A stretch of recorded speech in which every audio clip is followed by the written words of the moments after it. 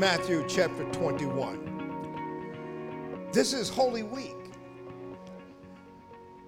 And this is the last week of our Lord's life.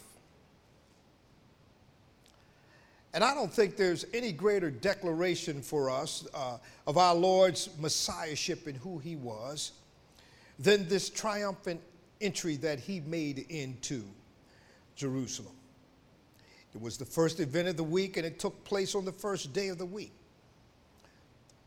And Jesus was proclaiming that he was the Son of the living God. He was then, he is now, and he shall evermore be the Son of the living God. And for that, I'd like to say that he's worthy of our highest praise.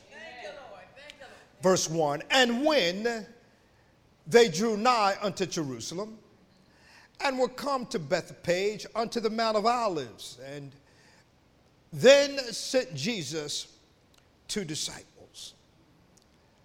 And when they drew unto Jerusalem by foot, he had no stallion and no donkey, he had no camel. Jesus had no means of transportation. He had what God had given him as he entered to the world. He had his feet to get him to where he needed to go. Do you understand that God always has for you what you need to get you where you need to go? Now, it may not, what you need and what he gives you to get you from where you need to go may not be to your liking, but if God has made a way for you to have what he has blessed you with, you ought to be able to give him some praise and glory. Jesus has been to the city of Jerusalem many times, and this is the last time that he will ever come to Jerusalem. So this event marks the last week in the life of our Lord. And the Bible here in verse 1 says, and were come to Bethphage unto the Mount of Olives. Then Jesus sent two disciples. Verse 2, saying unto them, go into the city over the village over against you. And straightway ye shall find an ass tied and a colt with her. Loose them and bring them to me. In those days, the ass and the colt were noble animals, and they were used as beasts of service to carry the burdens of men and women. But more significantly than that, it was used by kings and their emissaries and those that were born into nobility and into kingship. So when they entered into a city in peace, they would ride that colt to symbolize their peaceful intentions. Yeah. Yes. But when a conquering king entered into a city, he rode a stallion to signify him as being that conqueror. So Jesus sent two of his disciples into the city to secure a donkey and her young colt.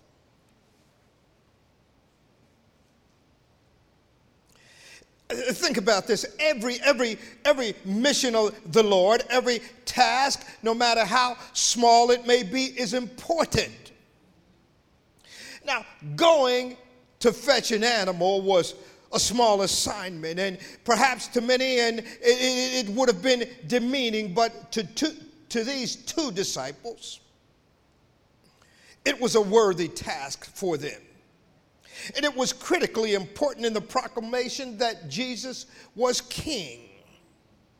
And I want you to understand this today, that there is no task or assignment that can ever be thought to be too small when you are in the service of the Lord. Amen. Hallelujah. You hear me this morning? Yes, so many people are after the grander things. the things that are out front and standing before the people, but there is so much that needs to be done behind the scenes. And by the way, I thank God for all of you who are here today and all of you who work behind the scenes to make sure that Pastor Dora and I and our ministerial staff and our praise and worship team and our ushers and our children's church ministry and our deacons ministry and all of those ministries, to make sure that we look good and that we are bringing glory to God. And for that, I say thank you. Hallelujah. Yes. Now, here are two things here. Yes. Jesus, he never sends us out alone. That's why he sent two disciples. You will never know how many times that Jesus had a mission to be done and there was no one present or available to do it. Especially those small and insignificant missions, such as this one that these two disciples were assigned to do. Now, this colt was borrowed. And as we know, the Bible tells us that Jesus had nothing of this world's goods. So in order for the scripture that the Messiah was to enter into the city riding a colt, Jesus had to send these two disciples out to borrow a colt. Think about that. In our own minds, I think at times all of us have become so materialistic in our mindsets, thinking that we have to have certain things in order for us to be happy. We need to have the best of everything in order for us to live. Well, speaking in a generality here, but we even think that we can't even minister effectively without the latest material things of the world, the machines and the equipment and the methods and all of those things. But that is so unlike our Lord and Savior, Jesus Christ. 2 Corinthians chapter 8 and verse 9, for we know the grace of our Lord Jesus Christ, that though he was rich, yet for your sake, for my sake, for our sake, he became poor, that ye through his poverty might be rich. Now here's a significant fact. When the proclamation of the Messiah was at stake, Jesus let nothing stand in the way. It was essential that the people should know that Jesus was the Messiah, the Son of the living God. But he didn't own a donkey to fulfill that prophecy. So he went out or sent people out to find one. Well, that kind of determination and unswerving purpose should encourage all of us in standing up and being able to proclaim boldly that Jesus is the Messiah, the Son of the living God. He was the King of glory. And even in that, he was no ordinary king. He was unquestionably, unequivocally, beyond a shadow of a doubt, the promised king. He was the Savior of the people. He was not coming as the conquering king. He was not coming as a worldly potentate in pomp and ceremony. He was not coming as the leader of an army to kill and to injure and maim and destroy, because we know that it is the devil that does that.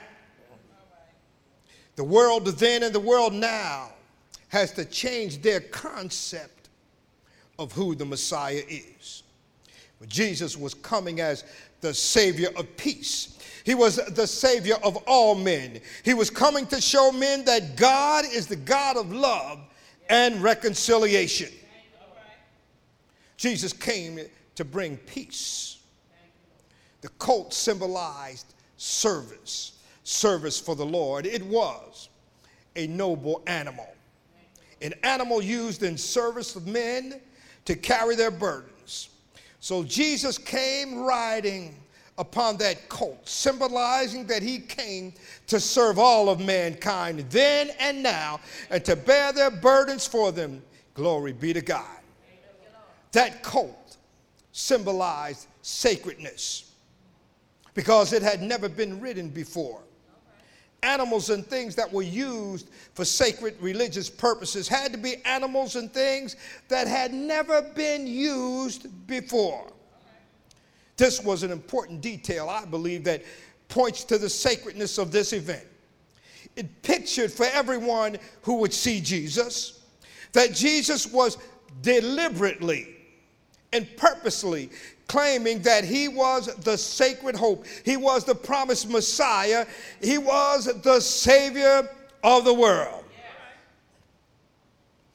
It was in the spring of the year AD 30. The city of Jerusalem was teeming with people. Probably if there had been a head count taken, there would have been 2 million people in number. They were there to commemorate the Passover, which was an event that had first taken place 1,500 years earlier. But now here's Jesus. He is the Passover lamb, and he's heading to Jerusalem, where he will orchestrate a massive public demonstration as he offers himself up to be the King of Israel. Now keep in mind that Jesus was very powerful, but he was very low-key, and he would normally move about quietly, and he preferred to operate in obscurity. In fact, the Bible says in Matthew chapter 8, verse 4, that many times Jesus charged those he healed to tell no man. But now, things are changing. He is organizing this huge crusade for him. Why is that so? I suggest that it is for the purpose so that the Jews would never be able to say, if we had only had the opportunity to embrace you, Jesus, as our king, we certainly would have done so. So Jesus did that by stripping away the excuse from the Jewish nation when he rode into Jerusalem and publicly offered himself to them as their Messiah. Jesus has offered himself up to us without partiality, so that if we would receive him as our Lord and Savior, then we would never be able to stand before him on Judgment Day and say, well, Lord, I had no idea. But people of God, we now have an idea. Verses 4 and verses 5. All this was done, the Bible says, that it might be fulfilled, which was spoken by the prophet, saying, tell ye the daughter of Zion, behold, thy king cometh unto thee, meek and sitting upon an ass, and a colt, the foal of an ass. Jesus claimed to be the Messiah. He claimed to be the very Son of God. And the great pains that he took to fulfill that prophecy clearly shows all of us what he was claiming. And he is who he said he was. He was, in fact, working out God's deliberate will, not only for his life, but for all of us who would come along many, many, many thousands of years later. He was doing exactly what God said he wanted his son to do many, many centuries before. And you can find that in the book of Zechariah, chapter 9, verse 9. Now here we are, back in the scripture. Verse 9, rejoice greatly, O daughter of Zion. Shout, O daughter of Jerusalem. Behold, thy king cometh unto thee. He is just and having salvation, lowly and riding upon an ass, and upon a colt the foal of an ass. So he was making this claim that he was the Messiah in such a dramatic way, people of God. He was painting a picture for them that was so clear that every man could not fail to see what he was claiming to be. Well, I think that there are times in our lives when we need to make deliberate decisions about things in our lives as well. Most of the time when you ask someone or something, and I know that when I talk to people, and many times and I ask them a question, you know, because I'm looking for a decision or some type of an answer towards them, and they will, well, I said, well, I'm thinking. Now,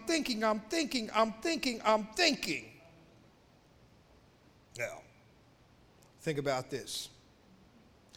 We either have to accept the claim that Jesus put forth, that he was either or he was not the Son of the living God. So as Jesus deliberately fulfilled this prophecy, so we too must deliberately accept or deliberately reject who Jesus is. Oh, I can hear in my mind that the Roman soldiers that were garrisoned there in Jerusalem snickering as they saw Jesus riding in on a donkey. Just think what kind of snickers and catcalls and chuckles you would hear if you had rode into our parking lot this morning on a donkey. So when a Roman leader would come cruising into a city, it wasn't on a donkey. Roman rulers, they rode black stallions followed by chariots and thousands of soldiers that were marching in step with their shields gleaming. But I wonder what the Romans of this world will say when Jesus ultimately comes again. For the next time when he comes back, glory be to God, it won't be on a donkey. He'll come back riding a white horse, followed by tens of thousands of the saints of God. Oh, don't you want to be in that number? You see, the first time that Jesus came, he came as the suffering saint. But the next time he comes, he's coming back as Lord and Savior. He's coming back as conquering king. Glory be to God. Verses 6 and verses 7. And the disciples went and did as Jesus commanded them, and brought the ass and the colt and put on them their clothes, and they set him, meaning Jesus, set Jesus thereon. Well, the disciples, they cared about him and his comfort. So they took their own outer garments, as dirty and musty, as smelly as they were, and they threw them across those animals. What an act of homage and reverence and recognition to the King of Glory. And you know what, people of God? We today should be offering up homage and reverence and recognition to the Lord by obeying all of his commands and everything that he tells us to do. Even the commands that Jesus gives to us, yes, they may sometimes be difficult to understand and somewhat embarrassing. But yet, in all of that, we are to trust and obey just as these two disciples did, without doubting or without questioning. Hallelujah. Jesus said in John 15, 10 and 14, if ye keep my commandments, ye shall abide in my love, even as I have kept my Father's commandments and abide in his love. Ye are my friends, if ye do whatsoever I command you. And whatsoever we ask, we receive of him, because we keep his commandments and do those things which are pleasing in his sight. 1 John chapter 3 and 22. Verse 8. And a very great multitude spread their garments in the way. Others cut down branches from the trees. In St. John chapter 12, verse 13, it says, they took palm branches and went forth to meet him, and they strawed them in the way. And the multitudes that went before and followed cried, saying, Hosanna to the Son of David. Blessed is he that cometh in the name of the Lord. Hosanna in the highest. Let us just suppose for a moment that the colt, upon hearing that cry, Hosanna, and seeing the branches on the road, should turn to the Lord and ask, is this cry for you, or is this cry for me? Or should he turn to the ass and say, after all, I am nobler than you because I'm the colt? It would be evident that the colt did not recognize the one who rode upon it. But you see, there was no difference between the ass and the colt. They got it all wrong. It was and is the Lord who is to be praised. The shouts of Hosanna are not for you, neither are those branches spread for you. But Jesus deliberately received the recognition and the homage of the people. So the multitude began to gather since early morning, excitedly looking for him who had raised Lazarus from the dead.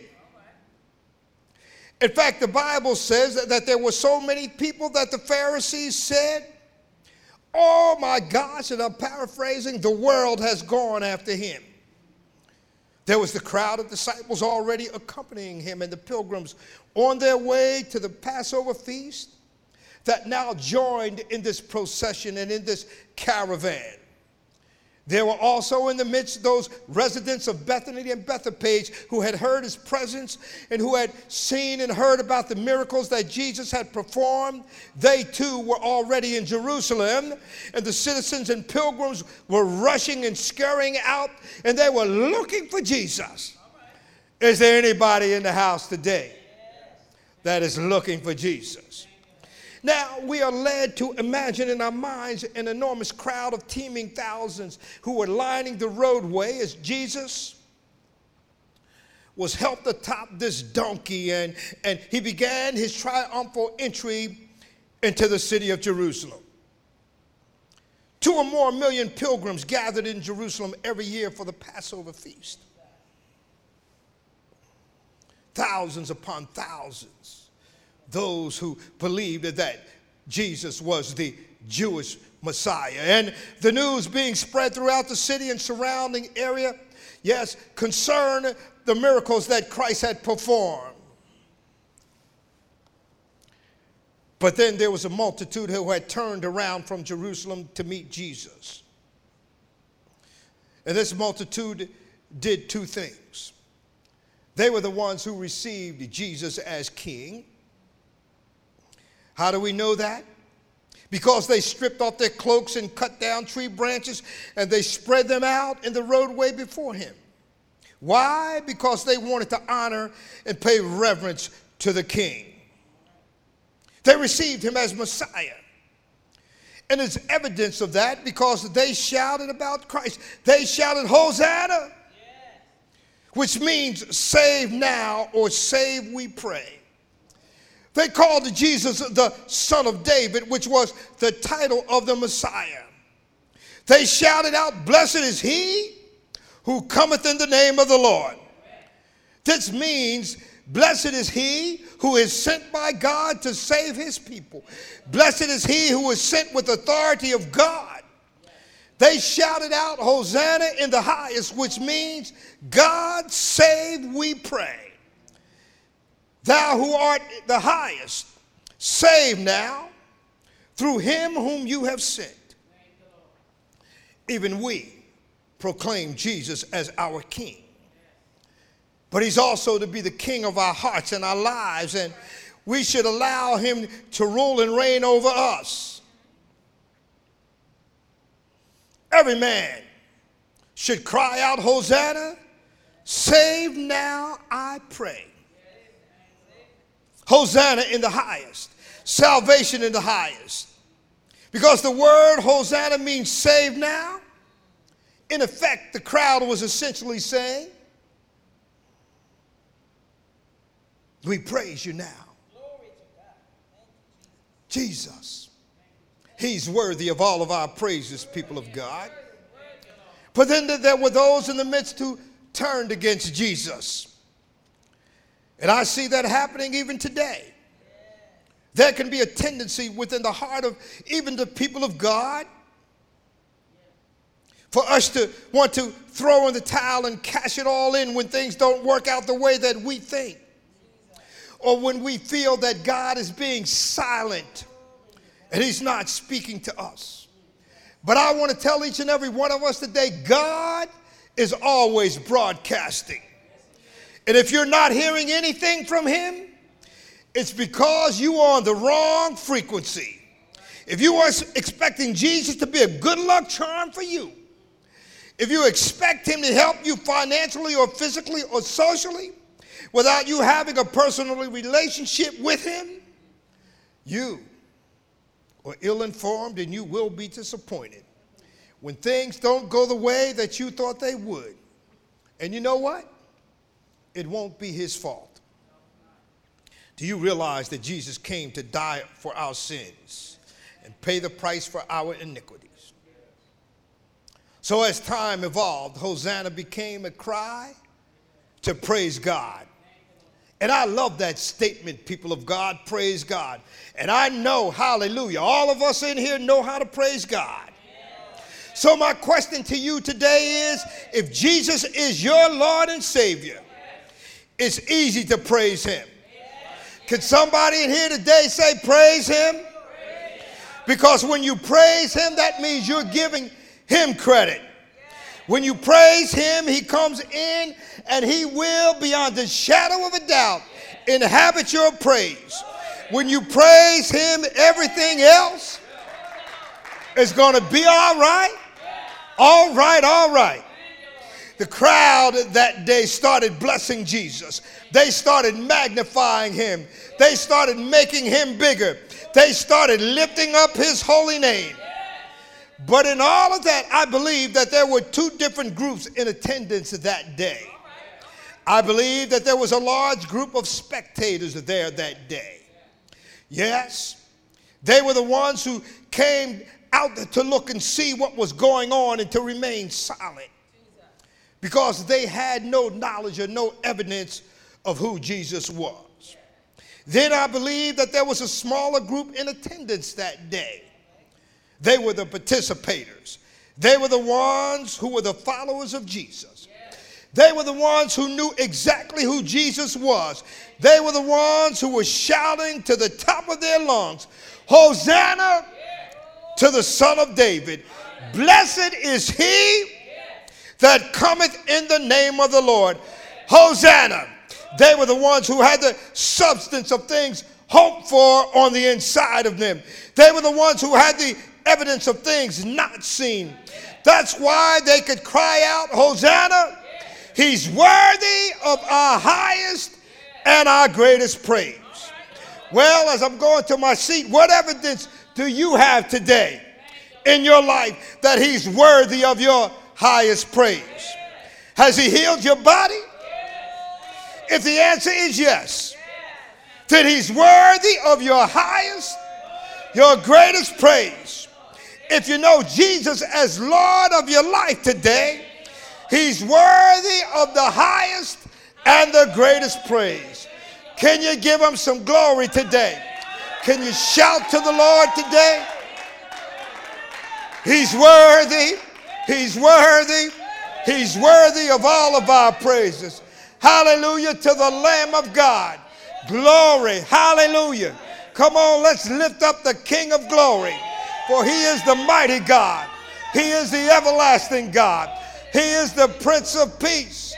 Hallelujah. He is the first and the last, who was and is and forevermore shall be. He is, hallelujah, the King of Peace. He is the King of glory. And he's worthy of all of our praise. Glory be to God. Hallelujah. Glory be to God. Hallelujah. Thank you for listening to today's message. If you would like to support this ministry, consider giving online. Text keyword RWOLFC to 77977 or through our free app. Search R Wolf C in the App Store. For more information, visit www.rwolfc.com for articles, blog posts, message references, and our monthly calendar of events.